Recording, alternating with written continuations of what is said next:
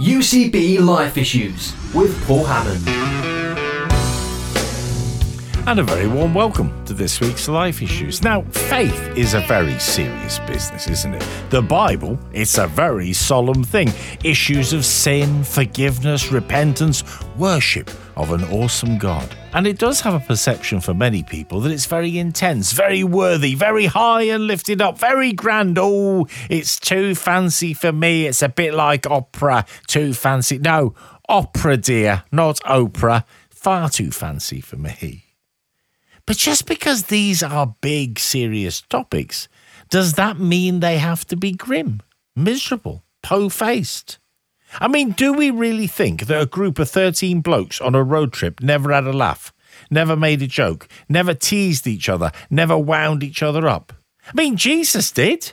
Even in his stories, he would grab people's attention by using a comedy setup. And if comedy is a great tool to comment on the negatives of society, and comedians often tell us it is, surely comedy and the gospel should go hand in hand.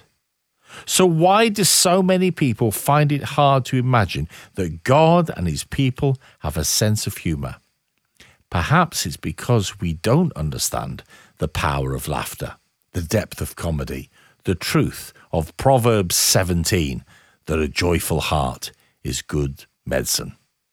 Life Issues this week is called You're Having a Laugh. And joining me to talk about laughter is Joy Carter, comedian, speaker, actress, writer. Jo Brand says she's so brilliant. The Daily Mail said she's one to watch. It's not often you find Jo Brand and the Daily Mail agreeing, is it? joycarter.co.uk is her website, and she is joined by James Carey, sitcom writer, author, and according to his website, he starts a brand new one-man show called Water into Wine, a stand-up theologian. jamescarey.co.uk. So what is the point of a good laugh? What is the danger of a good laugh?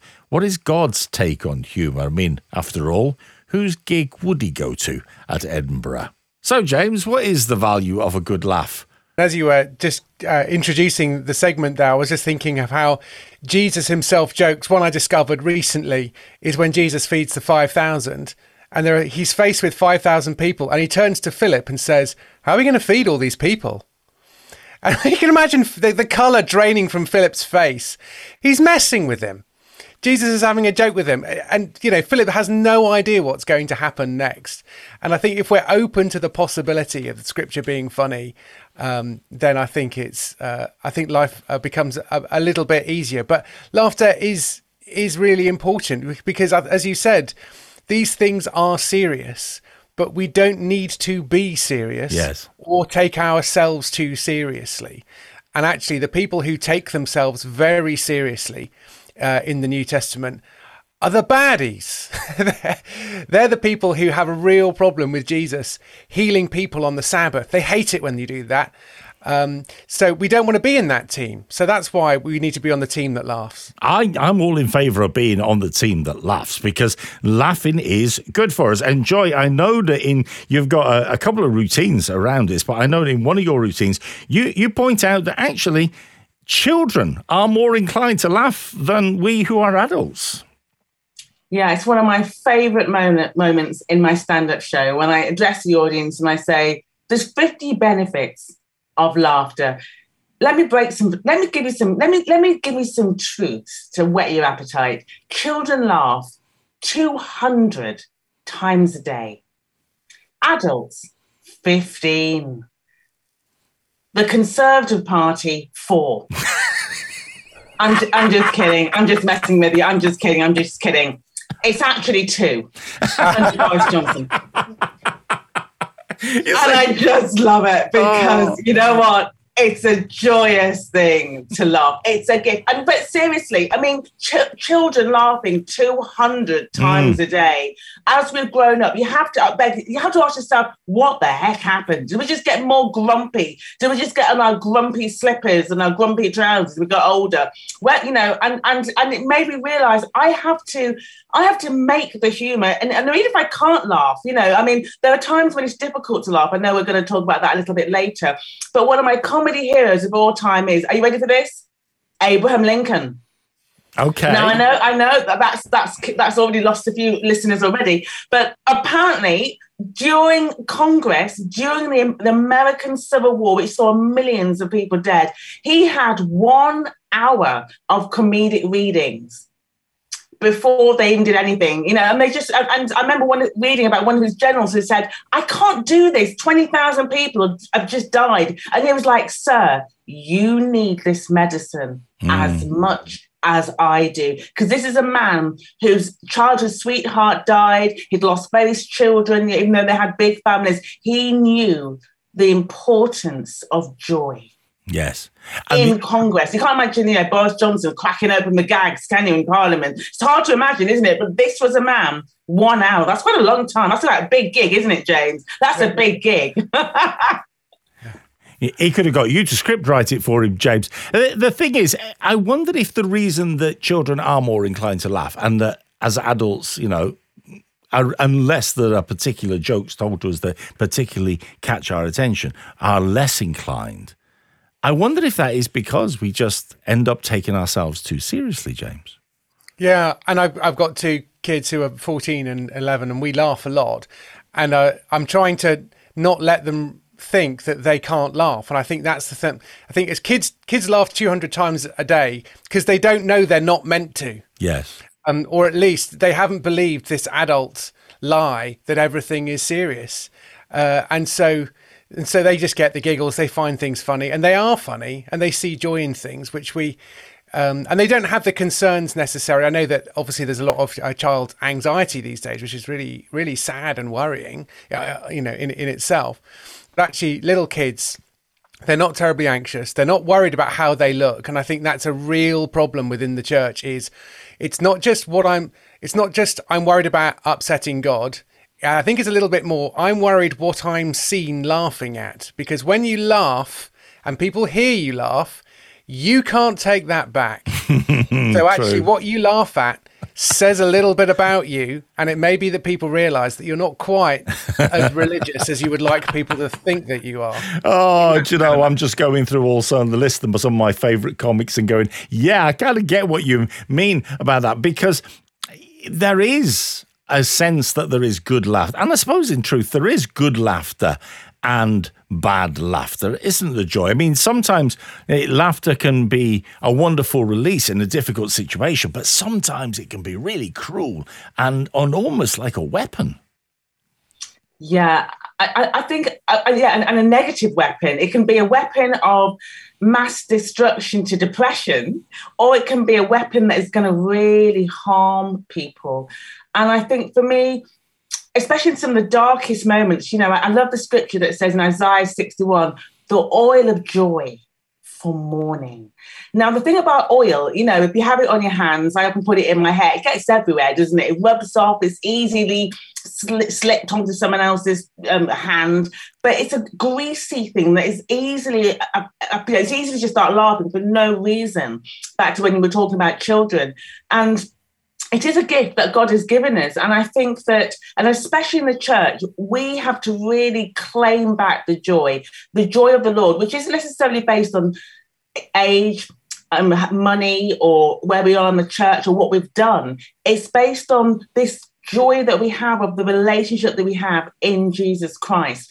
And I think that for me is God's showing me and challenging me all the time to be, stop going on with my lists of prayers. I have to say, even I'm bored. At times, God's just saying to me, Joy, chill out, just calm down, and let's just have a chuckle. Let's just watch some cat videos on YouTube. Get over yourself. And before you know it, I'm laughing. The problem, what problem? Jesus, cast your burdens into Jesus. I've moved on. James.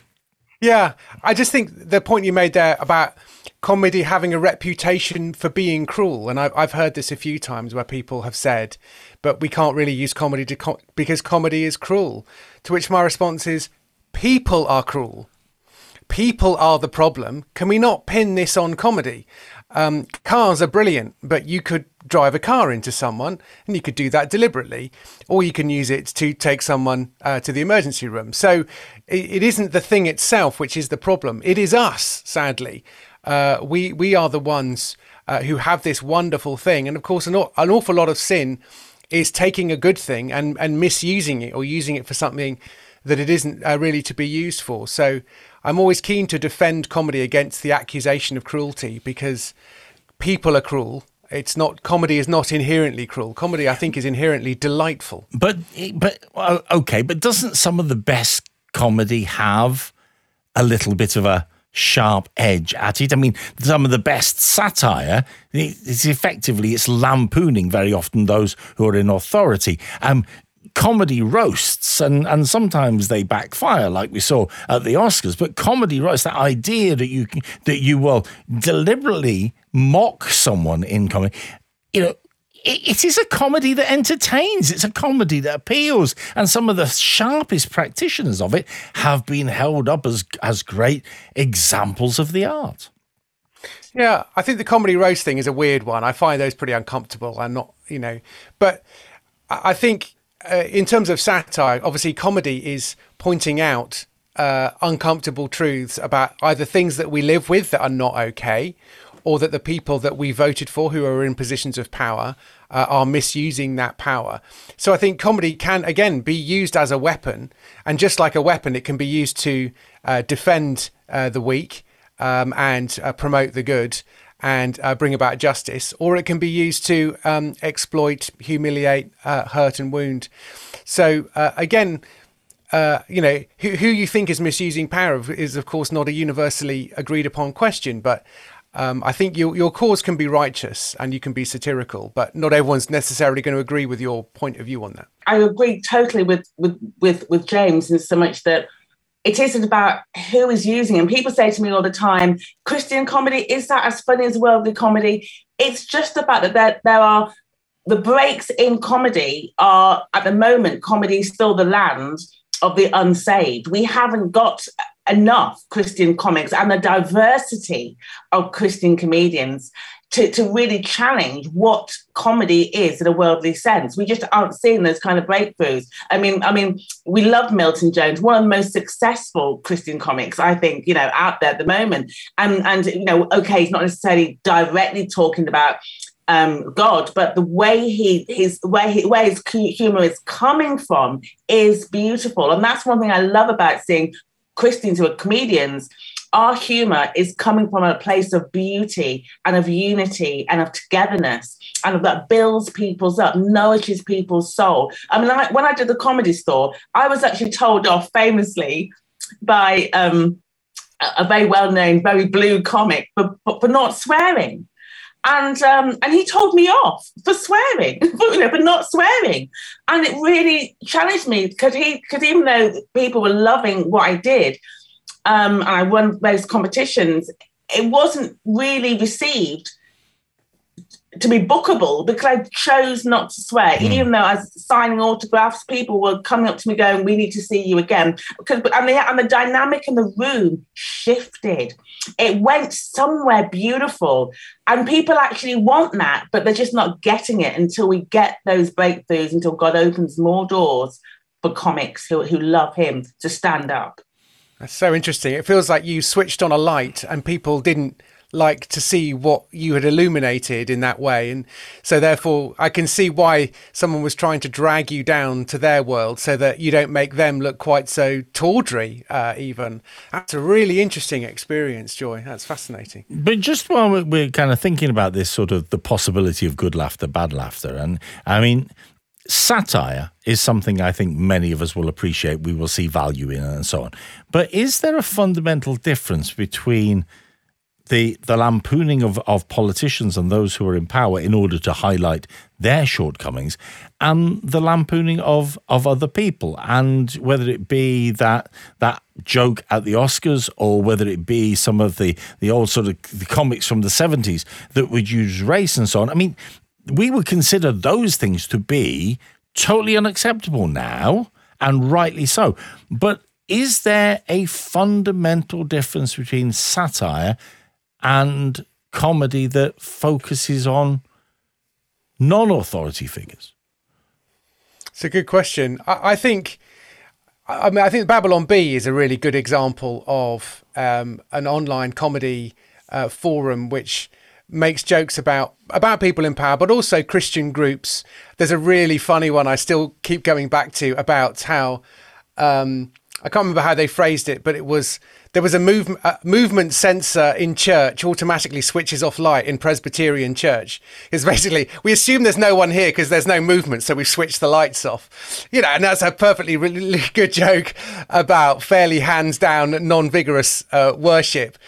So that I think they spread it around quite fairly. And I think, again, we don't want to take ourselves and our own particular groups too seriously. I'm fairly heavily involved in the Church of England, and I'm aware how mealy-mouthed and preposterous the Church of England can look at various times. So I think being able to take a joke is really important. But what's really funny, when in the days when you could find the Babylon Bee on Facebook, it's really interesting how in the comments, there's usually, this is really funny, this is really funny. And then one comment will be, I normally find the Babylon Bee really funny, but I don't think this is suitable for comedy. And you go, they've picked your sacred cow, haven't they? Yeah.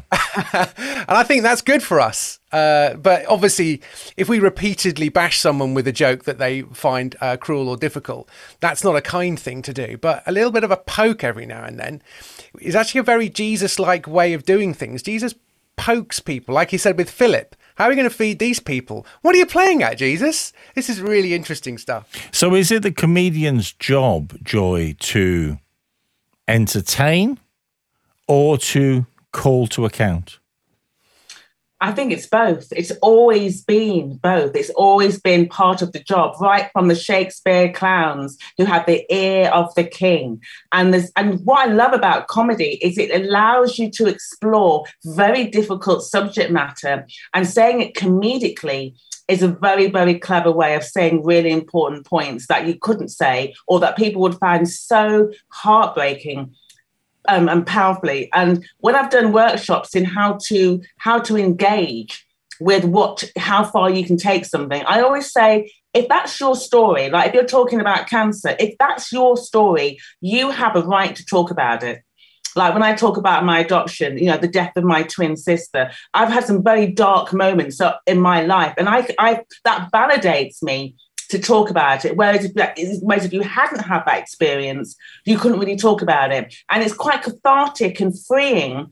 And it also opens up people to difficult situations, because I can talk about it, and that allows them to come in a safe space and engage with it. And that's one of the roles that I believe, all the things that I've gone through in my life, I can talk about the anorexia, I can talk about self-harm, because I've lived it. And it's a lived experience when mixed with comedy that is gold and is powerful. So is that the difference then between, this idea of good and bad laughter, this idea between cruel and wholesome comedy? Is that the fundamental difference, James, that actually, if it is your story, because comedians will say, nothing is off the table. We can make comedy out of anything. But actually, in fairness, if you're not going to offend or hurt people who are maybe walking that road, do you have to have walked it before you can make a joke about it?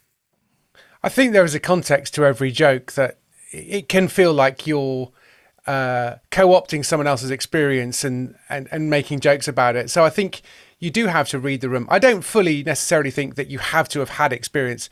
So I wrote a TV sitcom called Bluestone 4-2 about bomb disposal in Afghanistan. I'm not a soldier. A member of my family has served in Afghanistan a few times, but I wasn't writing it necessarily for him. It just struck me as a really interesting area in which to set a comedy. But I think you do have permission to say certain things and do certain things if you're from a particular ethnic group or sector of society or situation. It may be that you're a young mum and you get to sort of talk about being a young mum, which would just be weird or inappropriate if you were an older dad, for example. It would sound like maybe you're belittling young mums. But that's not to say there isn't a way of doing it. And a skilled creative person can sometimes take you places you hadn't expected. But I think, just to return to the question you were asking Joy a moment ago about, there's an element of the bringing of the joy in the entertainer, and then there's the sort of the satirizing thing. I think if you're a Christian and you want to be in stand-up comedy or in stand-up comedy, you'll probably veer towards one or the other more. And I think maybe Christians set rather impossible targets on Christian comedians, that they should be this and this. And actually, you know, Joy's mentioned Milton Jones, who is just a real ray of sunshine and very, very funny. But there's also an angry young man comedian or a satirical lady. There's a space for someone who is really challenging about society and where we are, who isn't silly, but is actually, like those great Lenny Bruce kind of type comedians. I think there is a role for that. And I think there is a prophetic voice to be had there, which I think Christians actually would find really troubling and difficult. But I think if someone really feels that that is what they've been called to do, I would probably endorse them in that and say, you're going to get a lot of flack from Christians on this. And you might want to maybe take a bit of advice from an older Christian who might be able to help you and make sure you're not needlessly offending people. But you will offend people. People will take offense and you'll need to deal with it. But that's not to say that you were wrong for doing or saying what you were doing.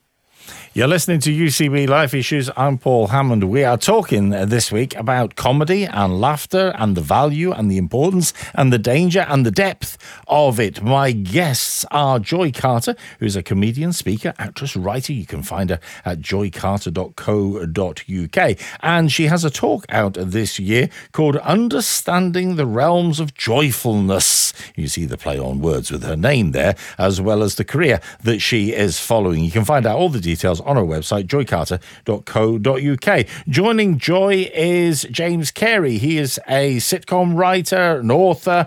He also describes himself, and I love this idea, as a stand-up theologian. And his one-man show, Water into Wine, is going on right the way through the year. Again, you can find details on his website, jamescarey.co.uk. Let's take a moment to think about the importance of laughter then. Because although it's good fun, and we all enjoy a good laugh, and let's be honest, sometimes it can be a very cathartic experience in the midst of terrible sadness, and black humour can really gallows humour can really grab us in those sorts of moments and allow us important release. Why is laughter so important, Joy? One of my favourite things that laughter will do is it unites. It unites people. And I have a personal story of this, of that connection, where my friend's little girl next door, this lovely family moved in. They were Turkish. They didn't speak very much English. And her little girl used to come out and just watch me do the gardening. And she spoke no English. So after a while, I thought, I've got to talk to this little girl and try and make her laugh, or at least make myself laugh. So I told her jokes. And she would laugh, even though she didn't understand any English. So then she would obviously she probably told me something, and then she'd start laughing hilariously. Then I'd start faking the laughter. Listen, I can fake it when I have to. I have to say that. So then we just decided we were just going to talk to each other and fake it to make it, because I can't learn Turkish, and I couldn't even say her name, even though her mum kept trying to tell me. It was really bad. And so, but for hours at a time, we're just talk in our own language and make each other laugh, even though we had no idea what we were laughing about or being serious about. And her mum would come out and say, what are you talking? You must speak Turkish. I said, no, I really don't. And then I thought, this is silly. Let's sing a song. So then I sang Twinkle, Twinkle, Little Star. She was like, I know this. And she started singing it in Turkish. So we sang songs in our own languages. And then when when the family moved out a few months later, her mum came up to me and said, Joy, her daughter told her that I was the best friend she had, the only friend she had. And that's when I realised the importance of humour. It transcends limitation, class, boundary, culture. It unites irrespective of anything, because you're reading a person's heart. It's heart coherence, heart intelligence. That's the bond, the oxytocin hormone. That's the bond that is unbreakable. And you can feel laughter. You can feel a joy with someone, even if you don't understand them. It's really important, that sense of belonging. And it happens on a really small scale, but also on a big scale. So, for example, a new generation might have a voice of that generation which really speaks to them and connects with them. And you start basically passing around clips, or you hear about a show. You know, back in the day, it would have been Monty Python. And the old people were going, what is this? This is nonsense. And the young people just going, this is totally new. This sounds brilliant. Even though Spike Milligan was doing the same stuff in the studio next door pretty much. But, for me, I'm 46. You know, I was watching TV in the 80s and 90s, but in the 90s, you know, stuff like The Fast Show was really important for me. And it was just a bunch of catchphrases. And again, you know, people on the outside of that were going, but they're just saying the same things every week. But to the people who really get it, it's really bonds you together. And you go into the playground at school repeating last night's comedy because you didn't have a video recorder. This is a way of helping you to remember it back in those days. But so, and it can therefore feel like comedy is therefore excluding. But then there's the other really special type of comedy, which really draws everyone in. And I think that's something that as a nation we're yearning for. And holy moly, couldn't we do with a Morecambe and Wise right now? I mean, every Christmas we keep rewatching the 1973 Andre Previn Christmas special. And this was I believe 30 million people, over half of the country of 55 million people were watching Morecambe and Wise on Christmas Day. I saw it the first time around, James, let alone the repeats. Yeah, and it just must have felt amazing that we were all doing the same thing and laughing. And we're laughing at the same thing for the same reasons. So that inclusiveness and that joy. And the last thing that's really done that, I suppose, might be Only Fools and Horses, you know, which was this great, amazing show that transcended class and, you know, written by John Sullivan. And it just felt like this was sort of where Britain was at the time, and things have moved on again. And the new show I'm sure, would be very different. But, you know, we could really do with a good laugh together, couldn't we? But it's interesting. I don't know where that's going to come from. But it's interesting you pick up on Only Fools and Horses, because there was an incredible inclusivity in terms of the characters and the respect that was given to the different characters. And even though, I mean, some of the characters portrayed people in various experiences of life, including people who, you know, would have struggled intellectually, who would have struggled with educational special needs. And I think they were all portrayed in there. But it was a loving place. It was a positive place. It was an inclusive place. And it was a place that you got the sense that even though some people ended up as the butt of the joke, it was done with respect. And I wonder if that's the importance of good humour, that actually at the heart of it, there is warmth and respect and love and a desire to see people better. Yeah, I totally agree. And I think that is what I also would love to see more of organically in our churches. God knows we need more laughter in church, and we need not to be afraid to just be who we are. I think good comedy also allows you to have your identity and to celebrate the nuances that we all are. No one's perfect. We've all got odd little bits and things that we all do, which are actually quite funny. And I think that is, what I'd love to see more in church. I never forget, once I was in a very serious, ironically, talk on joy in our church, right? And it was, I mean, I'm not going to lie, God forgive me, I fell asleep. So sorry. I don't know what the heck happened. I just found myself nodding. I wasn't laughing, and I just fell asleep. And then I woke up, and then this guy said in a very serious voice, I'm now going to read a poem from a very famous Chinese lady about humour. So we also, I was dead silence, you know, no one had laughed, no one even smiled for like half an hour.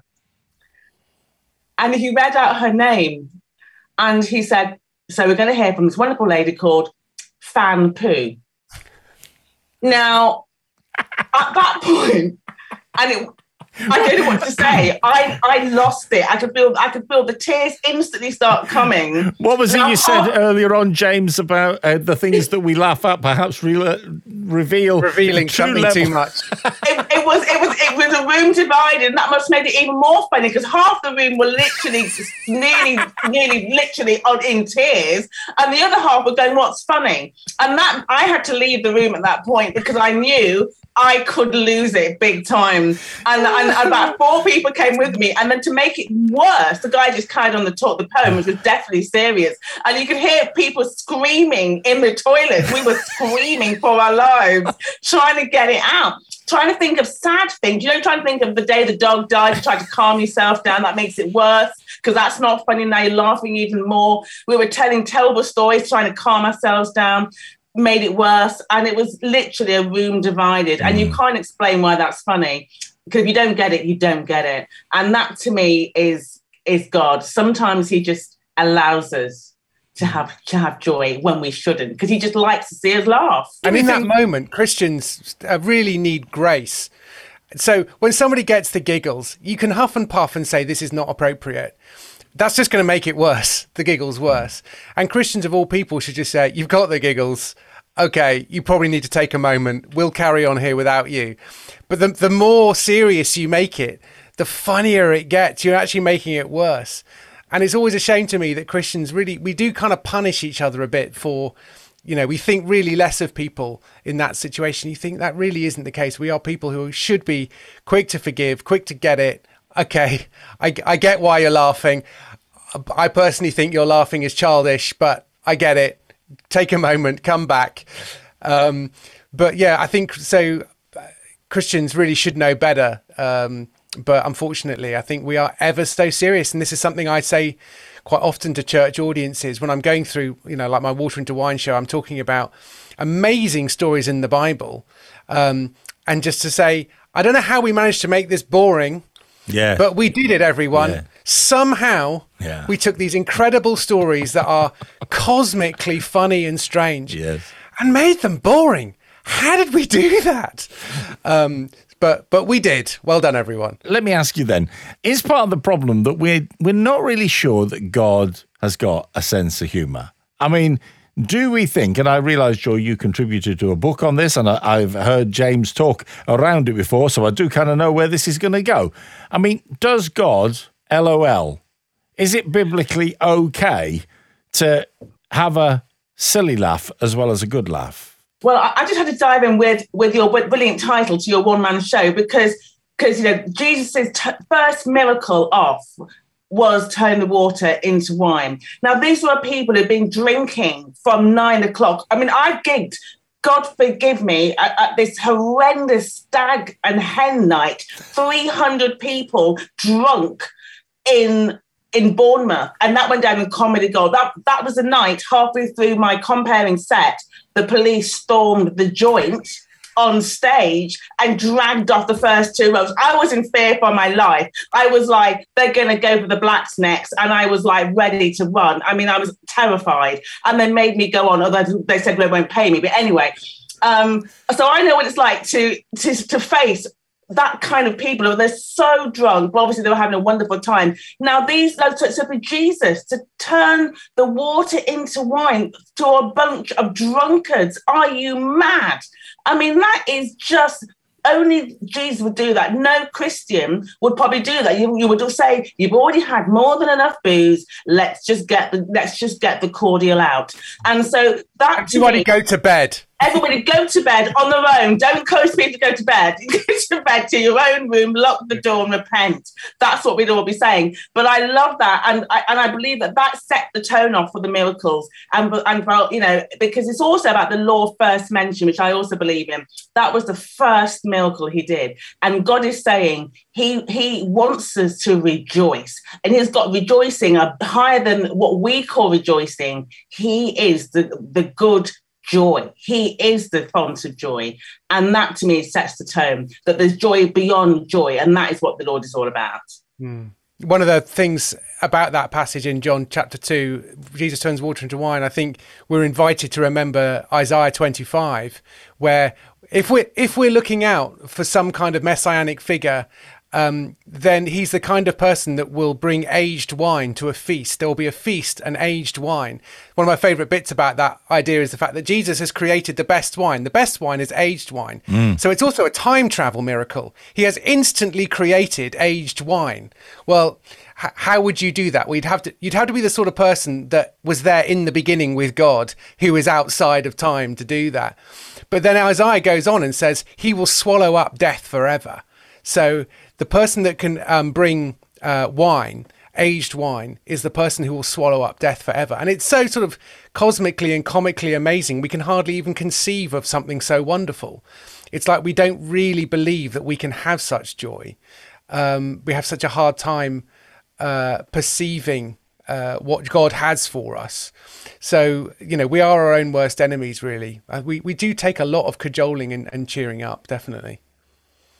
When we talk about joy and we talk about laughter, one of the things where people struggle sometimes is what we call black humor. It is humor that comes out of a dark situation, a difficult situation, humor that will boost the morale of people that are struggling. So you get people who work in the emergency services.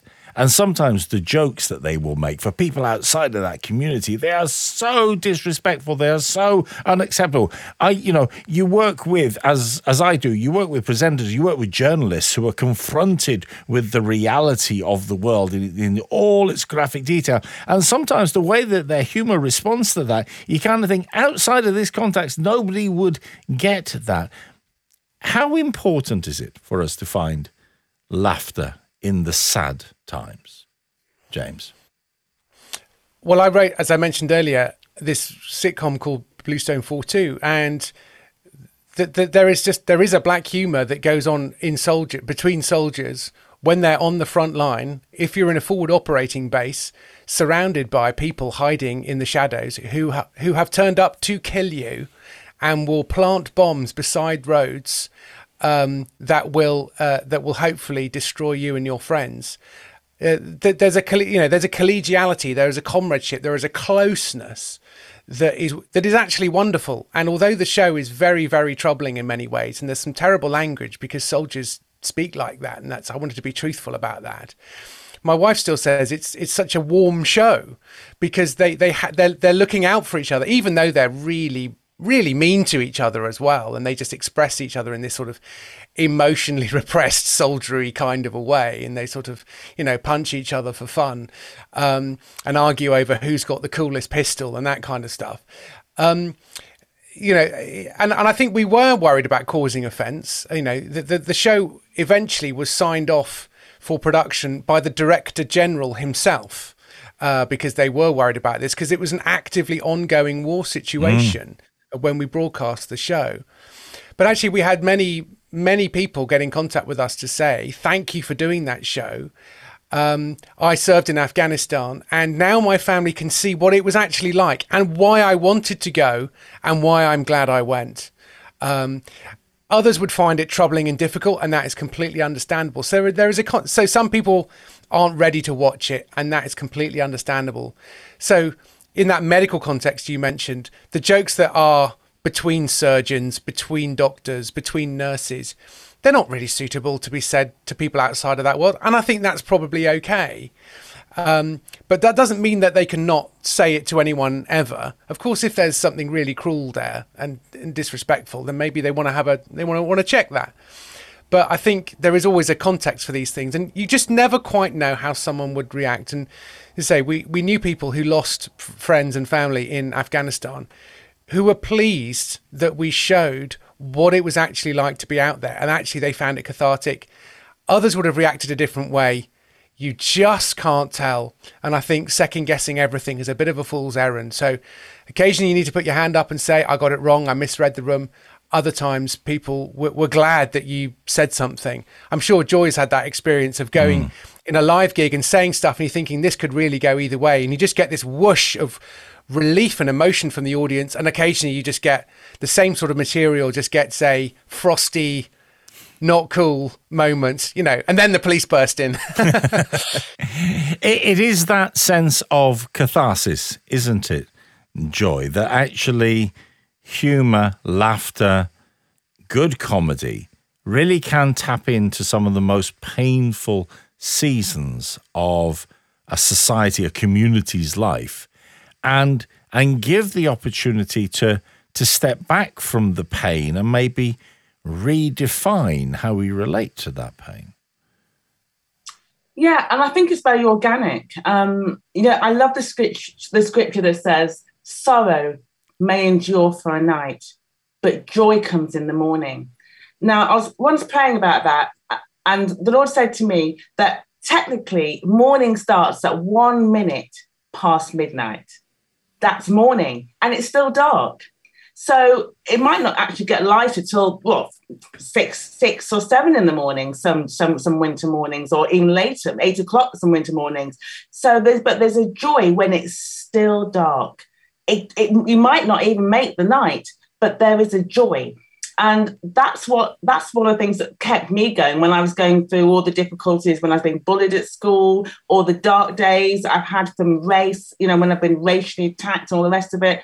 It's finding the joy when it's tough. And I think most recently for me, or one of the biggest times when that was really challenged, was when my Achilles tendon snapped. It ruptured in a dance class, and I couldn't walk for 2 years. And I was sitting in my flat with my leg up, and I said, okay, Lord, you've got to make me laugh.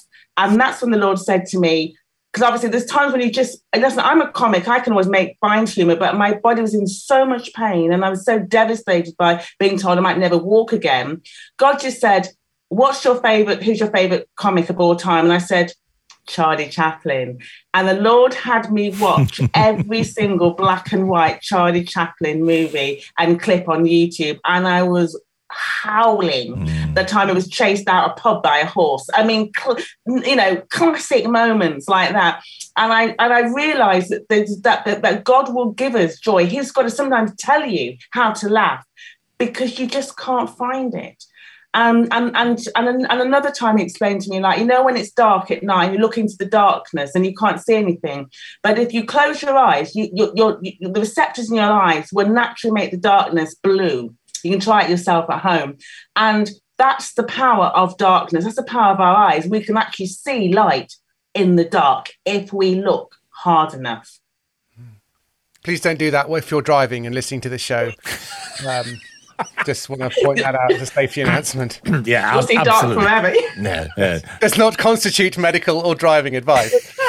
Yeah, exactly. But you know what I mean. Maybe you don't. But it's true. It really does happen. It's amazing, that piece of research. But yeah, I mean, and then when I was reading around it, I also found this lovely quote from a Holocaust survivor, Emil Fackenheim, who said, "We kept our morale through humor." Mm-hmm. And there's so many times when this is horror on levels we cannot even possibly begin to imagine, when the slaughter levels are so great and everyone knows that you've got to find the joy. And yes, it may be, it's just about letting yourself remember and say what needs to be said, but through humor. And if that's the only food you've got, you will take it. And is part of the problem often for us within the context of faith, James? Because, you have looked at this and talked about this a lot in terms of how we respond to faith, to the biblical message, how we have taken the joy of the Bible and, as you say, managed to make it somehow boring in so many contexts. Is part of the problem that we don't value humor. We don't value its power. We don't value its depth. And so we think it is somehow disrespectful to that which is important. Yeah, definitely. I think the way laughter in church just sort of seemed inappropriate. So I do gigs in churches, and a friend of ours, Paul Carenza, he does a lot of gigs in churches, and he spends the first 5 minutes trying to give the audience permission to laugh. It's like, it's okay to laugh in here. And you're not expecting to laugh when you go into a church. And I think that's fair enough. We're not going to church for laughs. But on a Thursday night, Friday night, you assemble in a church where you would normally meet for worship. Then that does take a little bit of and the artwork isn't really telling you to laugh. And so, but on a Sunday morning as well, I think laughter can be appropriate, especially when when God's word is read. And I think one of my little hobby horses is our public reading of scripture is not good. We spend a lot of time and money on music and making the music good. And we wouldn't dream of having completely unskilled musicians lead us in our worship, although some listeners might be thinking, you haven't been to my church. But as a rule of thumb, there is a fairly heavy, sort of high level of expectation in music. But when it comes to reading scripture, then it's mostly sight read. It's mostly read poorly. And actually, when you hear scripture read well, yes, really well by someone who's prepared it, an actor who's prepared it, the most surprising thing about it is often how funny it is, especially if you read quite a lot of it, because then you start to hear repetitions. You start to hear themes emerging. Whereas, if you're trying to get a bit of scripture, here's a chunk, and now some dude's going to explain it for half an hour. That's like, okay, well, it would probably be better if we gave the guy 20 minutes and we spent 15 minutes reading a huge long section of scripture, but just did it really well. But I can't see that catching on anytime soon, which is a shame, because God's word is not just, fascinating and wonderful, and inerrant. It's powerful. You're not firing blanks when you're reading scripture. God's Spirit is at work. So it would be great if we could work with the Spirit there. And I think laughter is one of those byproducts. Not every time, not everything in the Bible is funny. I'm not arguing that is, but there is more humor there than you might expect. But there's something about comedy which is intimacy. You don't tend to joke with strangers, but when you know someone really well, you do have permission to laugh. And it may be that we're particularly nervous about laughter in our current society because we're all strangers from each other. We all live in isolation in our homes. We don't really live in communities. We don't see our friends at church very often. But that's a whole beginning of a conversation for another time. I think you're absolutely right. The truth is that at times we need to have a laugh. There are times we need to find something funny. There are times we need to have a joke. Sometimes those prompts are because things are so dark and we need to find the light in the darkness. Sometimes it's because it binds us together and brings us into that intimacy. Sometimes it's just because, hey, every now and again you need to let rip and just howl with laughter. And the truth is, very few of us have problems watching our favourite comedy shows and howling at the television. Very few of us have problems with the idea of going to a gig. We might choose our comedian very carefully and finding them really funny. It's also the case that very often we don't have a problem with accepting that the language might be a bit ribald or the worldview might be a bit different to ours in order to find the comedy in it. And yet, put us in church, put us in the context of faith, and suddenly it all becomes very serious. I'm not suggesting that the Bible's a joke a minute, and I'm not suggesting that church should be a joke a minute either. But if God has created us to value humour, to experience humour, to celebrate humour, then surely we should be able to do that within the reality and the context of faith as well. My guest today for Life Issues, Joy Carter. Comedian, speaker, actress, writer. Find her on her website, joycarter.co.uk. And James Carey, sitcom writer and stand-up theologian, jamescarey.co.uk. Guys, thank you for joining me. Thanks very much. Thank you so much. I'm Paul Hammond. We'll have another Life Issues for you next time. Ta-da.